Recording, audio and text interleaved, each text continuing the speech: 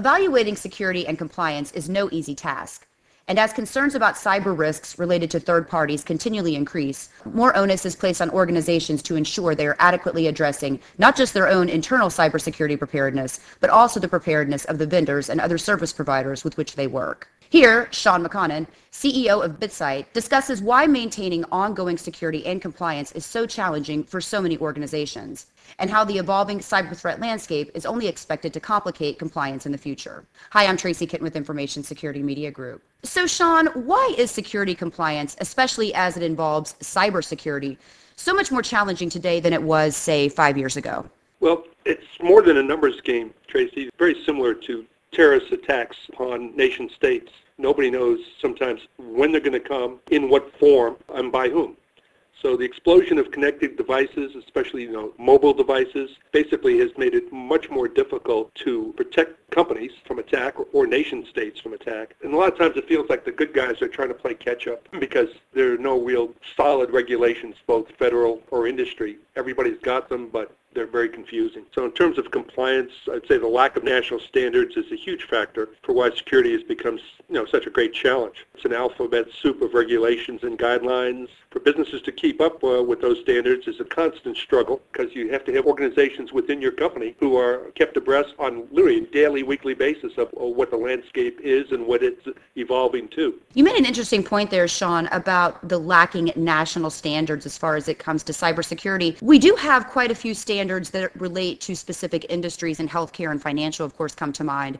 But do you think that if we had standards that applied to all industries from a national perspective, that perhaps we could help CISOs and organizations comply more readily? Compliance does not equal security per se. They're guidelines at best. So basically, compliance guidelines are good and you can meet them. A lot of companies that have been hacked have had good compliance to the standards in their industry or other standards, and they've still been hacked. One such hack on Target did not come through the main computer system or operating system. It came from the HVAC system, and the attack was launched from a partner of Target. So it is so difficult to see where it's coming from and the nature of the attack. So compliance is one step, but it's just one. So, Sean, how have cyber threats evolved over the last decade, would you say?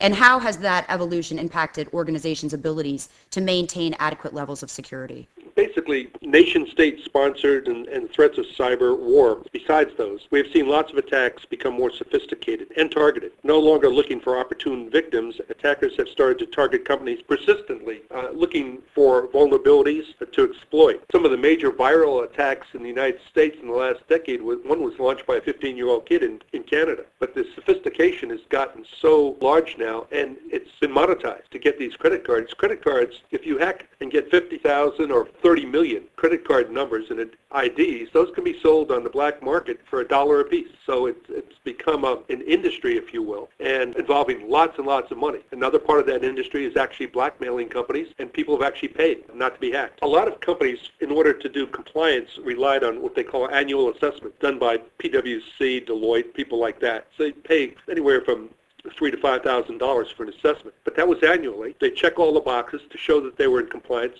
They put the assessment aside and wait for the following year to do the next assessment. You've got to be looking at your security not from that kind of a compliance standpoint, but you've got to be looking at it daily. You've got to have reports that are updated on literally a daily, weekly basis to show what has changed in your environment and how do you fix it. Compliance reports, to me, are somewhat out of date and not as useful as they were 5 years ago. That's a good point that you make, Sean, because I think compliance did perhaps play a much different role 5 to 10 years ago than it does today. Could you give us some perspective about how you've seen the industry change? Before you came to BitSight, you spent some time with a number of other security companies. What would you say has or have been the top 2 or 3 cyber risk changes you've seen over the course of your career? We have a dynamic threat landscape now. I've been in this business for over 40 years, and I've been doing the cyber stuff, the security stuff, for 20. I had the first American firewall company, and that's when the landscape was purely at the perimeter. We thought then in 1992, 3, 4, 5, that if you could stop someone from just coming into your company at the perimeter, you were safe. And then when we found out that people could get through the perimeter, firewalls have to be totally updated on a regular basis, and a lot of times they're not. They have rules for firewalls, and if you don't update the rules on a regular basis, people can get through.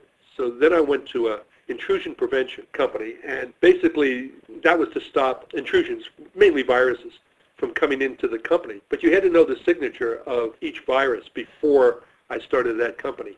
And the signature is just like a human fingerprint. It's unique, it's different to each one. In that company, we basically said we'll look at the behavior of the virus, not the signature of it. And then the last company I started was the SIM, which is a long-winded word for, security, incident, and event management. We sold that company to IBM, and it's now the IBM Security Division. In each case, we went from the perimeter, then we went inside. The SIM was looking at security logs, but there is no perimeter anymore. People have mobile devices. People are working from home. You're on the internet. There are many touch points into a company. So it's gone from a very static environment to a very dynamic threat landscape over the last 10 years. You mentioned earlier the Target breach. Sean, of course, the Target breach does highlight some of these third-party risks that I noted in the introduction. Are third-party risks greater today than they were when you first started out in your career? Oh, tremendously so. Absolutely. Third-party risk has definitely reached a new level of awareness because it's such an easy way. People have not been checking their third-party partners. We have an insurance company here that was about to reinsure. This article is actually in the Wall Street Journal, and we never named the customer. But they were looking at reinsuring someone. They got one of our reports and said, oh my goodness, this guy has so many problems in his security landscape and his environment that we can't reinsure. But they did go and show that partner the problems, actually their customer. Their customer fixed the problems and they got reinsured. So it's a business now. Security hacking has become a business as opposed to people who were just malicious before. And also, Tracy, businesses today outsource everything. So you've got payroll, HR stuff. They even outsource some of their own computer environment. And as such, it's unbelievably difficult, very hard to ensure security when you're outsourcing everything.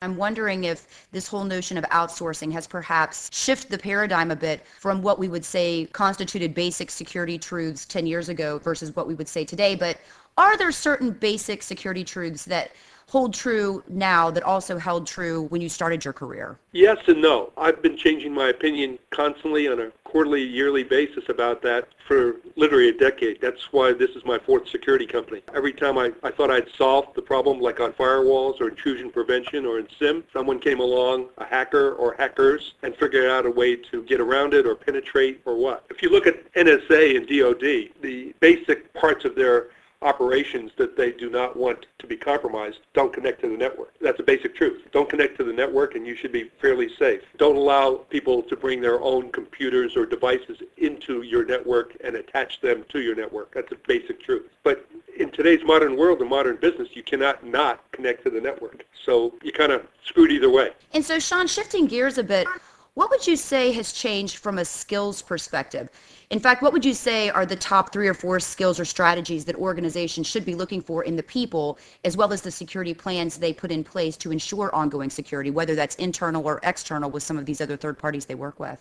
In the last decade, there were 2 organizational structures that didn't exist 10 to 12, 15 years ago that I've watched evolve. One was the Chief Information Officer, and the other was Chief Information Security Officer, the CISO. That's evolved in the last decade, and it's important to have in your CISO role a leader who's dedicated to security performance and making the strategic decisions around that. So awareness, you have to know, and this is an evolving thing, how to manage your risks, especially your third-party risk. You have to be dedicated to security. Some companies that I talk to now don't. They go to their IT guy or their information security people, and they say, yeah, we're fine. No, we look good. I would tell you some of the companies that have been hacked in the last 6 months had very, very good scores from us, but were still hacked because we don't prevent hacking. We don't prevent intrusions. We do provide information, and I think that's the key thing, informational awareness of your environment and the activity. We provide a 1 year's worth of activity with our reports, and it's important to look back. Just before some of these attacks, Tracy, the activity of people trying to probe companies in different areas usually increases by 20, 30% or more, sometimes 50% before an attack. So you've got to be able to look at your third-party risk. You've got to have someone who's in charge of that and is looking at that daily and weekly as opposed to the annual report that people do an assessment from. Sean, you made a good point about the activity and the information sharing. Could you talk a little bit more about how we can use information and activity, not necessarily to prevent these hacks, but maybe to predict them? you use that special word that I shy away from, prediction. It's hard to predict anything. The thing is, you must have a quick response time as opposed to just prediction. From activity, you can say the probability of a potential attack has risen in your company dramatically. Can I say it's risen by 50% or 80%? No. But we can say it's risen dramatically, and I can show where it's risen and how it's risen. But predictability is a very difficult word, because you can predict something, and if the hackers know that you are predicting attacks, they might not attack. And then just when you weren't expecting one, they hit you. So Sean, before we close, are there any final thoughts that you could share with our audience about the nature of activity they should be monitoring or areas that they should be focused on as we look out into 2015? The word all the security companies are hearing from everybody is third-party risk. That's absolutely the key. It's the new dynamic out there. When you onboard a new partner, you should be checking their security posture. And you should be checking the security posture of your present partners, your top 100, 200 in a big corporation, on a regular basis, on a daily basis. You should be looking for alerts in case things have changed dramatically and negatively, and have the appropriate teams with the appropriate skills and passion to make sure that they are always on the lookout for different strange behavior around your security systems, and make sure you have the most up-to-date security software programs, and be compliant. Start with compliance. Be compliant to the standards of your industry, whether it be HIPAA or whatever. But make sure that your teams go way beyond those. Sean, I'd like to thank you again for your time today. Thank you so much. Again, we've just heard from Sean McConnon of BitSight. For Information Security Media Group, I'm Tracy Kitten.